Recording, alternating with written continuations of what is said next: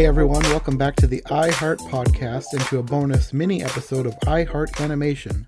This is sort of my attempt at getting back into at least a few relevant up-to-date reviews, and hopefully will be the first of many. Like I said, this is just a bonus episode, so it's short, there's no guests, and it's just my review of a recent theatrical film, which I haven't done in quite some time. And for some reason, this review just happens to be for the Angry Birds Movie 2. I can't believe I'm about to say this, especially given how I felt about the first one. But I think I loved Angry Birds 2.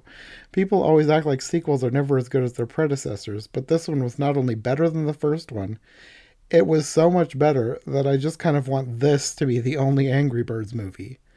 Can we all just collectively agree to pretend that the first one didn't happen? It is possible that I'm being premature about my reaction. I do have a tendency to overrate things right after I see them.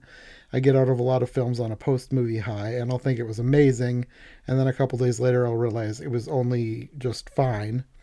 And I don't know if that will be the case here, but I'm several days out of seeing Angry Birds 2, and I still feel great about it. Now I will say, I don't think that anyone should go into this looking for the next Pixar-level masterpiece. But if you just want a fun cartoon that will crack you up until the credits roll, then check out Angry Birds 2. It wasn't perfect, but I was literally laughing through the whole thing, and sometimes that's all you need. It probably helps that I went into this movie with rather low expectations. Like super low. The first Angry Birds movie was not very good. It wasn't like heinous or anything. It was just kind of bad, like slightly worse than mediocre. One of the biggest things that for me was probably that it was just not rewatchable, and rewatchability is one of my main hallmarks of a good movie. The first Angry Birds was far too beholden to the mechanics of the game it was based on. It was like they had to explain everything that happens in the games, which are basically just puzzle games with almost no plot.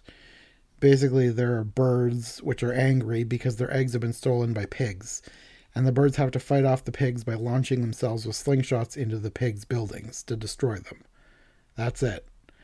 The first one tried way too hard to make that extremely simplistic plot into a full-length feature, and it just did not execute it very well. The first one was also far too dependent on adult humor, like to an absurd amount for a film that, at least by the writing standards, is definitely aimed at kids, not adults. And even when it wasn't making cringy adult jokes, it was just kind of obnoxiously unfunny. It looked great, it had a great cast, but that's about it. Angry Birds 2, however, was everything that the first one wasn't. First of all, the plot was far better. The game mechanics of the Angry Birds franchise are now just a background thing that's part of their world, and they're not what the movie revolves around. This time, the birds and the pigs have to set aside their differences and work together to stop an invasion from a previously unknown island. And yes, this is still a pretty simple plot, but they make it work in their favor by using it as a springboard for all sorts of wacky ridiculousness. This movie is basically a cartoon, and when I say cartoon, I don't mean simply that it's an animated film.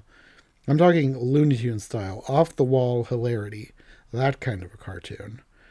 The biggest improvement to the sequel is that this one was actually written for an audience of all ages. It was not an overly simplistic, kid-focused script littered with out-of-place adult jokes. It was actually creative and very funny. There was still a bit of inappropriate humor, but not nearly as much as the first one, and it was all mostly just bathroom humor this time, because you know those kids just gotta have their potty jokes. However, shockingly, I actually found some of it funny, and trust me, it is extremely hard to get me to do anything but roll my eyes in annoyance at bodily function jokes. The potty humor in this one was definitely still stupid, but some of it was done so cleverly and with enough spot-on comedic timing that I have to give the writers props for actually making me laugh at it. Everything about this film just feels like a feature-length Saturday morning cartoon. It's just gags and jokes and slapsticks and utter nonsense from beginning to end. This movie isn't trying to send a message or tug at your heartstrings or give you the feels. It's just trying to make you laugh.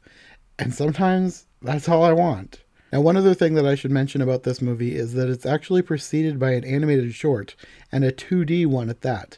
This is not a Disney film, so it's even more rare to get an animated short before a feature.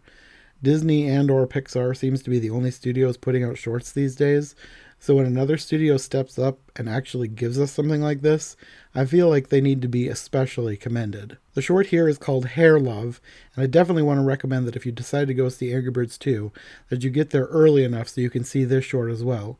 I don't want to spoil it too much, but the short version of the plot is that it's about a father trying to do his daughter's hair for the first time, and there's a lot more to the story than that.